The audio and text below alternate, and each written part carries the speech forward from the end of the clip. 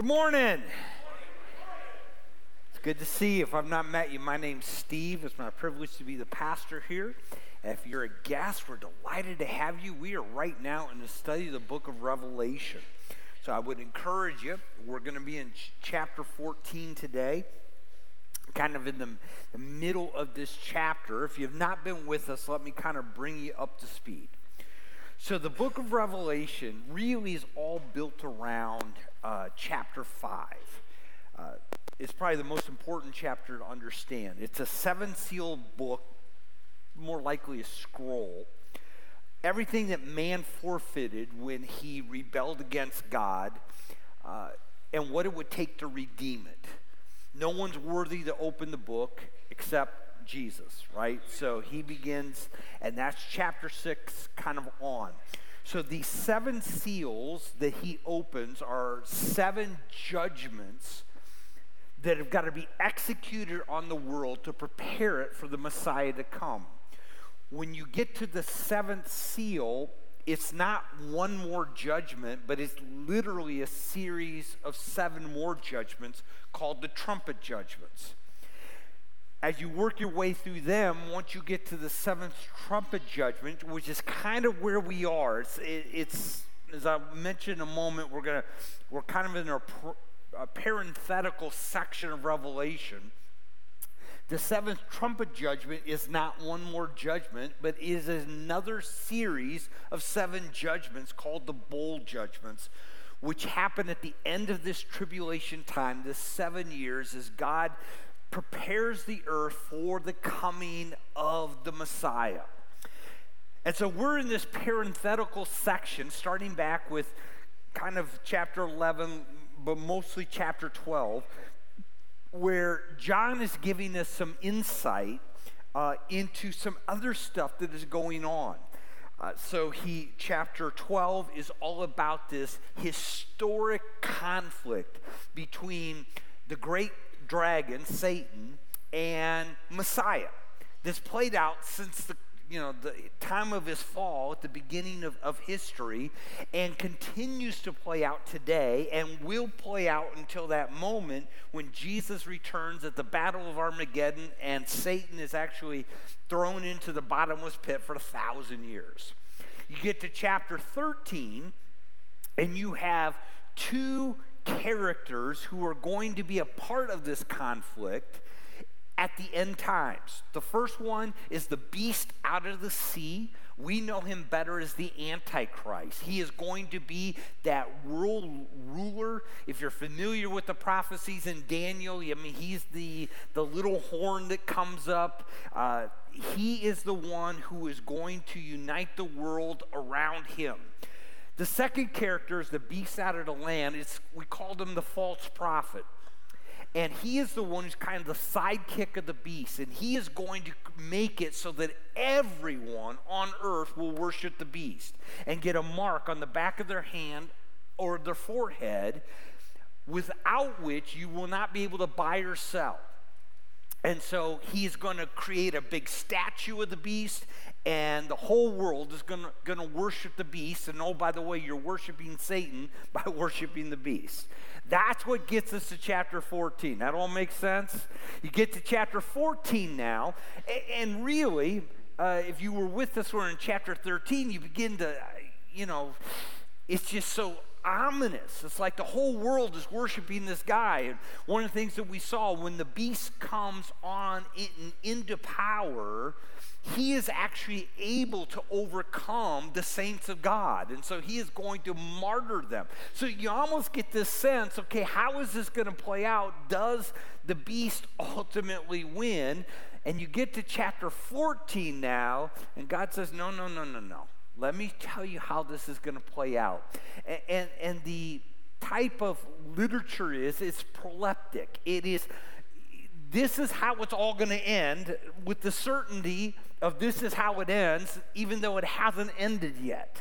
So the first vision in chapter Revelation 14 is this revelation of Jesus, the Lamb, standing on Mount Zion, Jerusalem, with the 144,000 Jewish evangelists that we've seen before in the book of Revelation have gone out. Jesus is the one who basically at the end is left standing.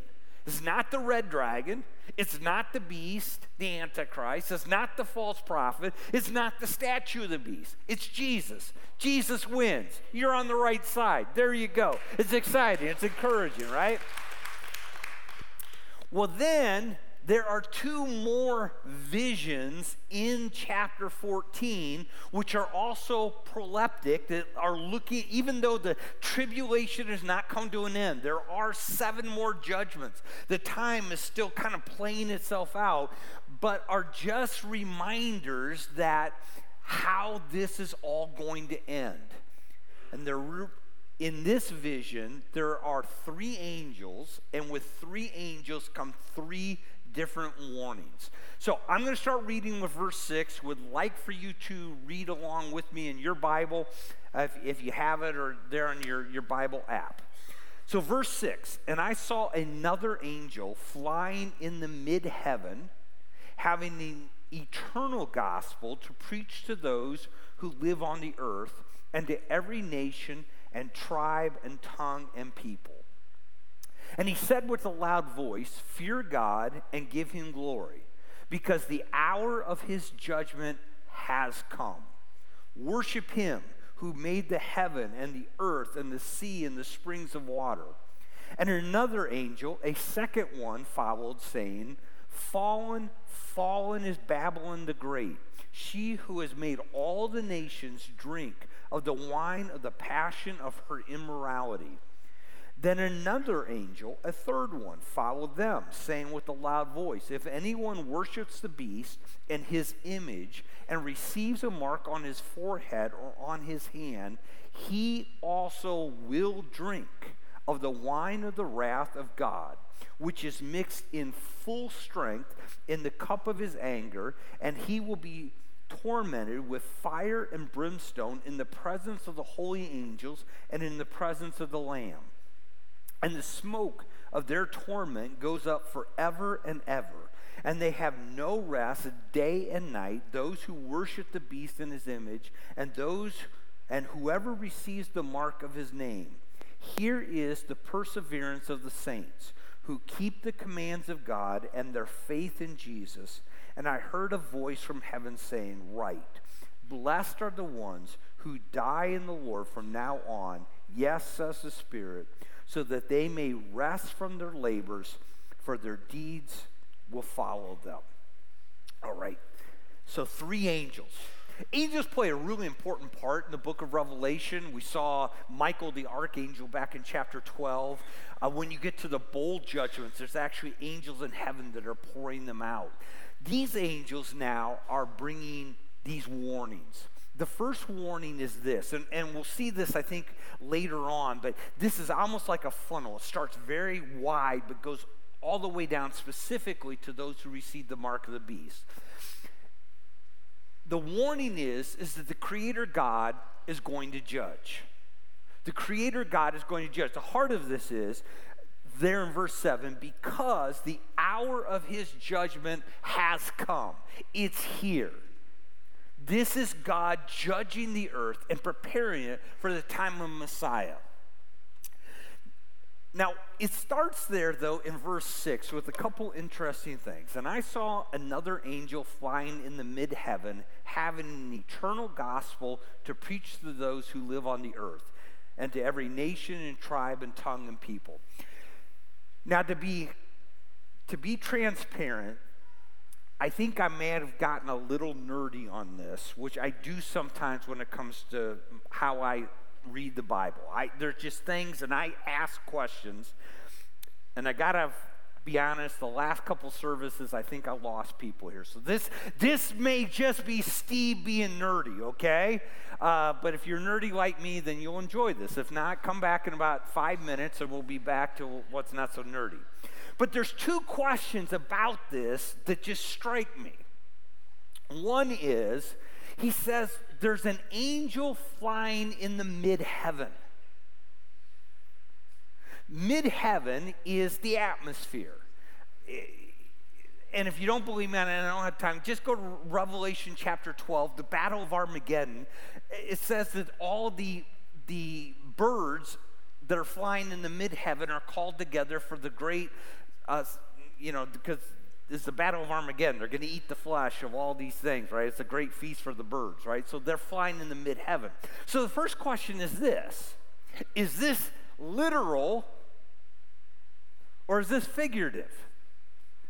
So we hold to a literal interpretation of the book of Revelation, which means that we try to take it at face value, understanding, though, that there are those moments in which it's going to be figurative. It's trying to explain something. And so the question is this angel flying in the atmosphere, preaching this eternal gospel, a literal angel? I mean, can you imagine how weird that would be to go out and see this angel flying through and hearing what they're saying?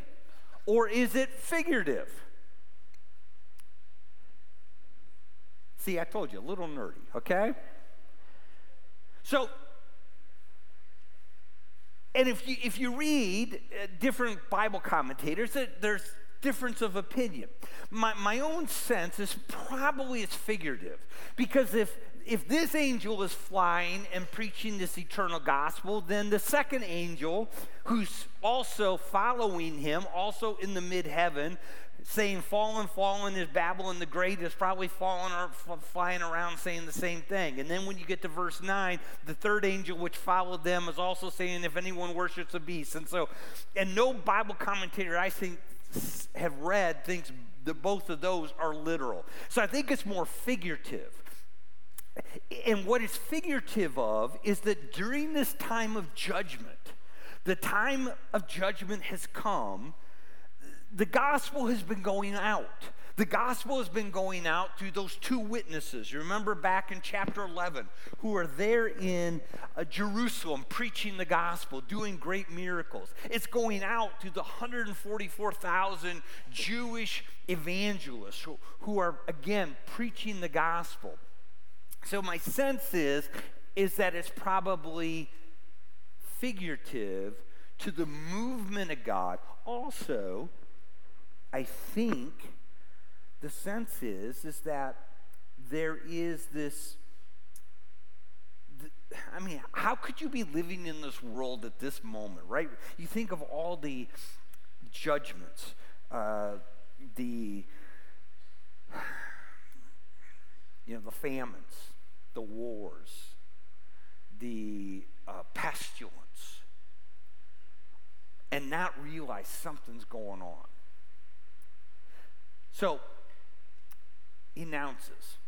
The second thing that for me is a really interesting question is having an eternal gospel to preach. Now, when you and I hear the word gospel, we all know that means what? Good news. And so, in our context of those who have been saved by grace, when we think and see the word gospel, we immediately read into this is the good news of Jesus, right? So that Jesus is the one, excuse me, I hit that and I got it messed up. Jesus is the good news. You know, Jesus came and died. Jesus provided for us to have forgiveness of our sins. But did you notice what the message is there in verse 7? It's not Jesus, it's fear God and give him glory because the hour of his judgment has come. How's that for good news?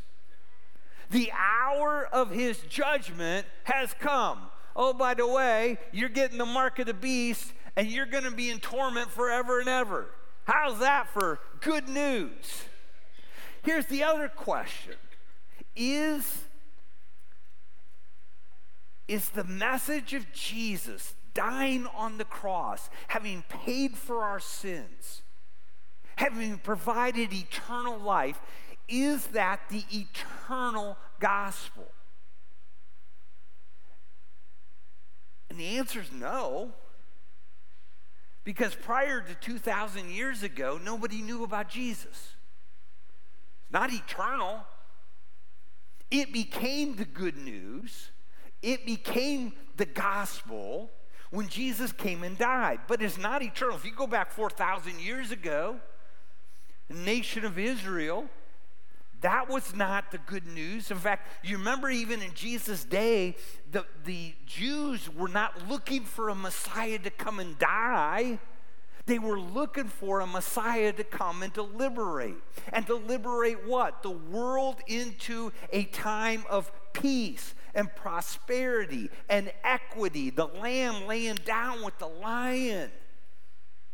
And so, when you think about what is it that is in essence being preached, I don't think so much that his focus here is on the message of Christ. I think it's more broad than that. I would even argue maybe the idea, if you go to Romans 1, of general revelation, that this world, excuse me, what happened here?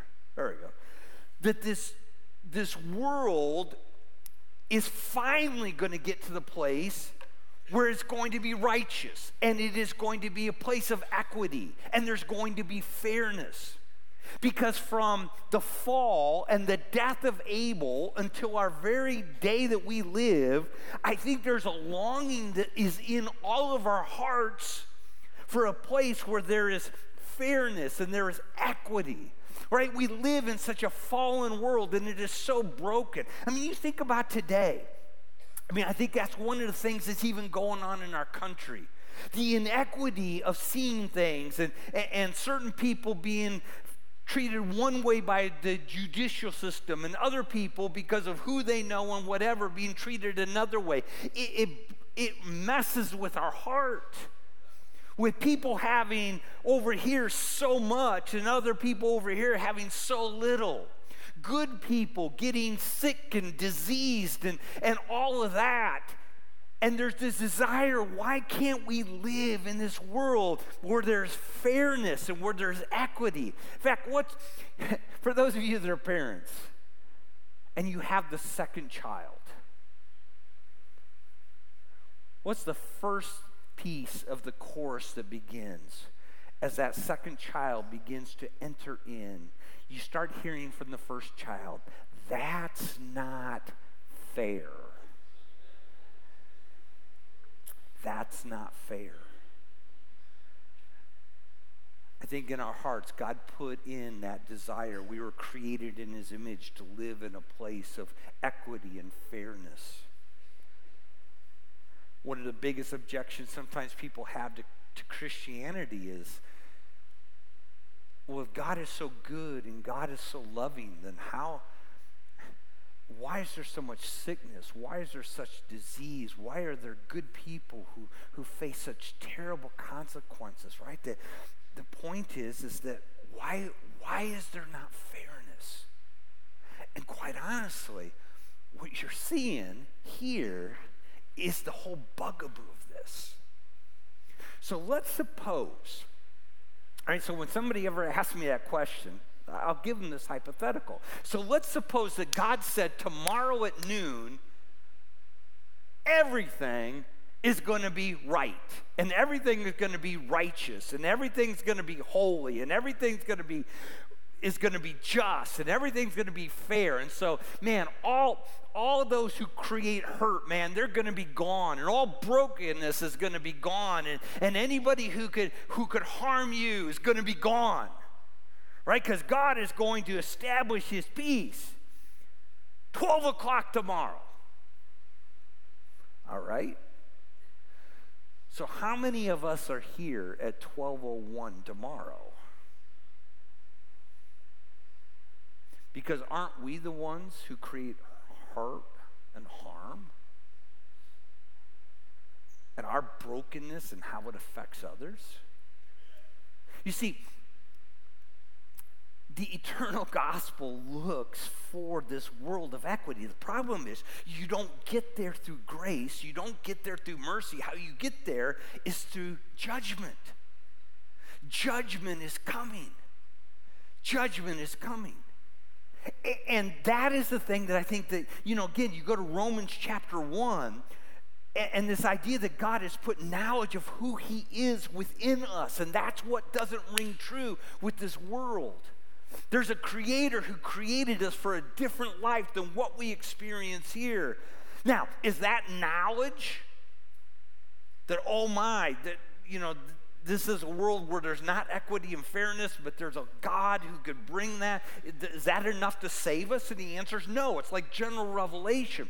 But it is enough to get us to start looking for what is the truth and how do we know that God. And maybe you're here today and, man, you've been searching, you've been reading, you've been living in this crazy world, and you think there's got to be more, there's got to be a God. Awesome. I'm so glad you're here.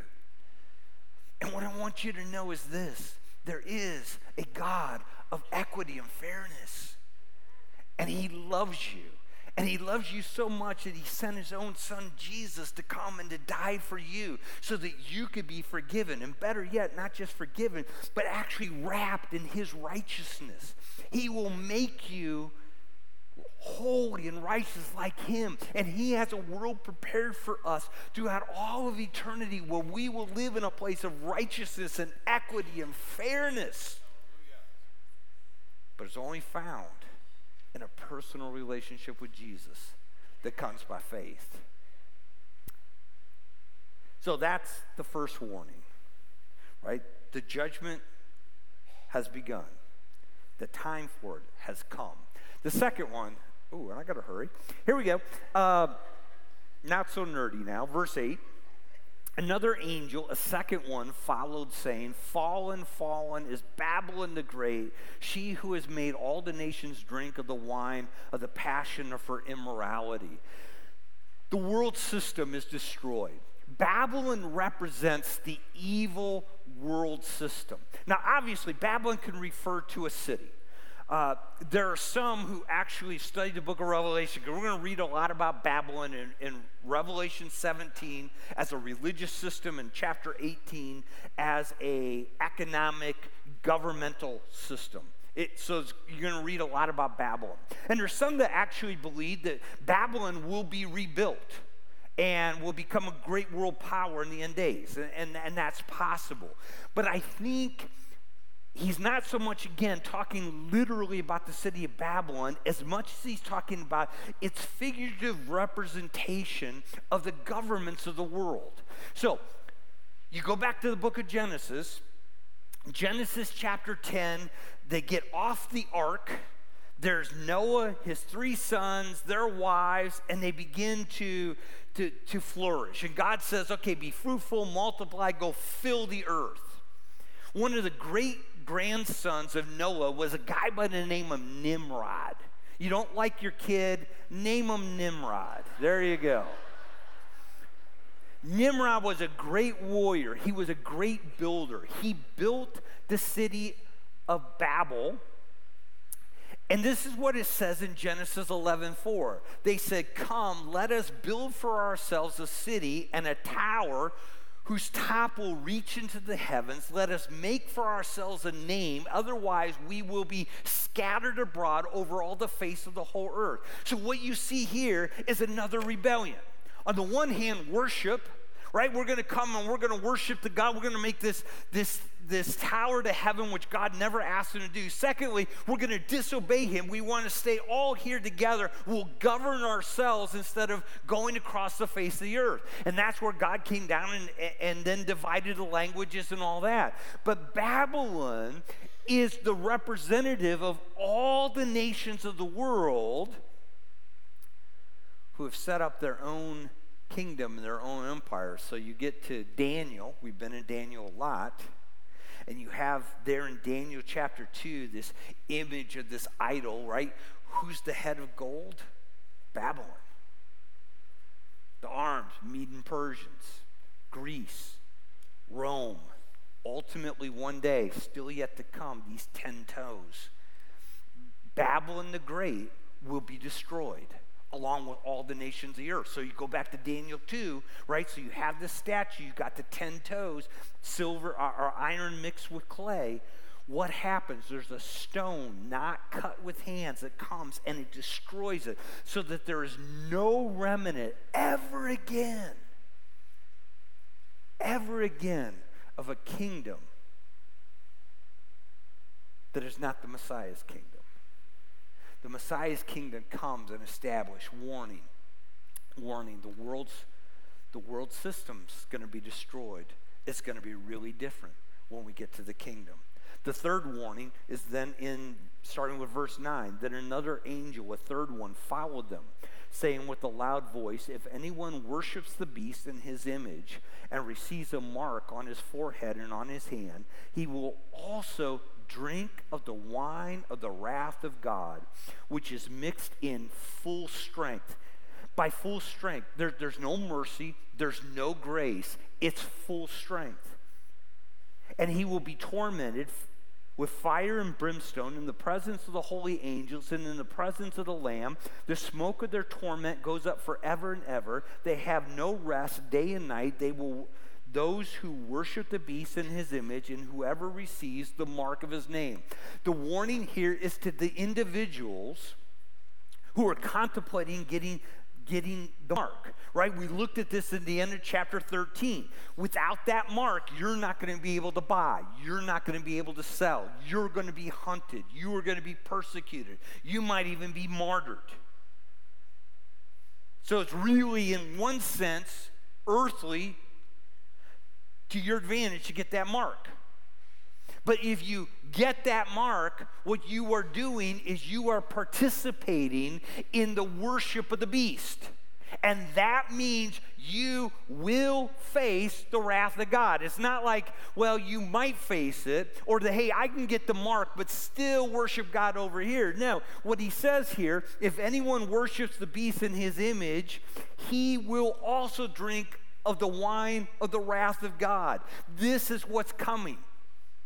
And what he explains here is that the wrath of God is explained as fire and brimstone.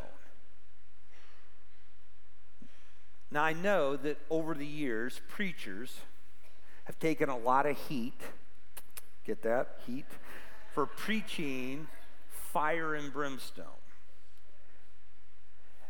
And I think part of it is that there were certainly seasons in which it was all fire and brimstone and judgment and condemnation and no grace and mercy, and I understand that. But this is how God's word describes the judgment: fire and brimstone, eternal torment. Did you pick that up there in verse 11?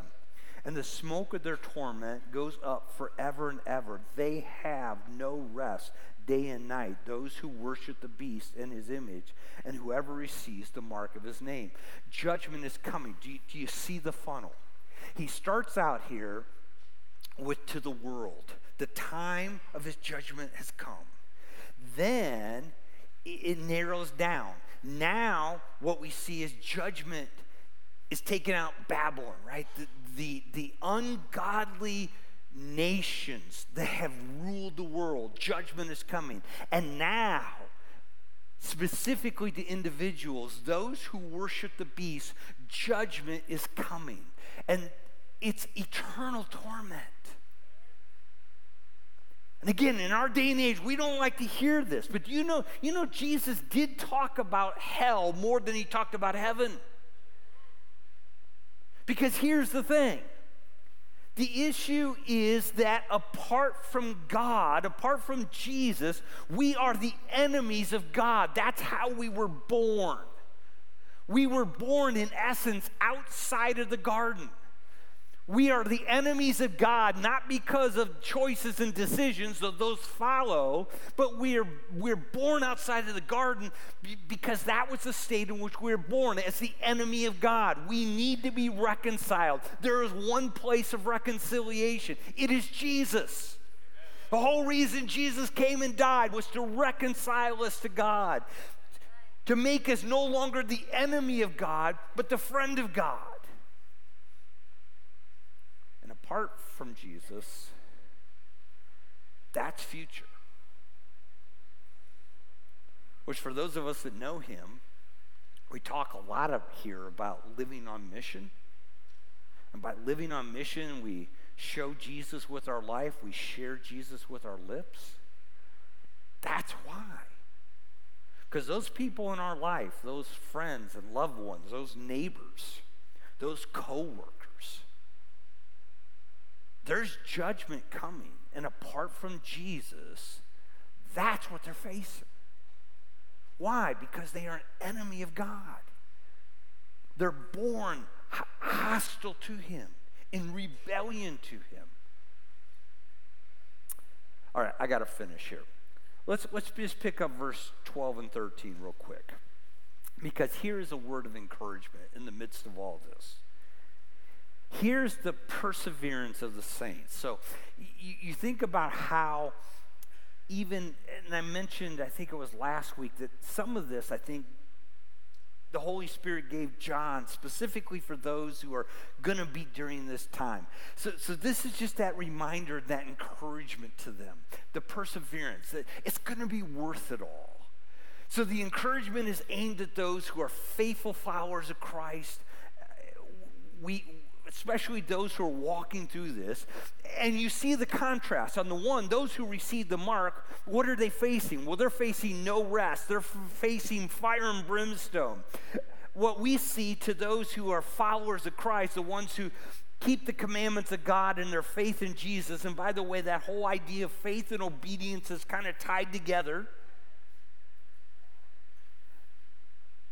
But it says this, blessed are the ones who die in the Lord from now on. Oh, by the way, yeah, you're being hunted. And yes, some of you are going to die as martyrs. But that's okay, because in that moment, you rest from your labor. Where those who die in rebellion to God are going to face that torment and no rest day and night forever and ever. For those of us who die in Jesus, man, there's rest.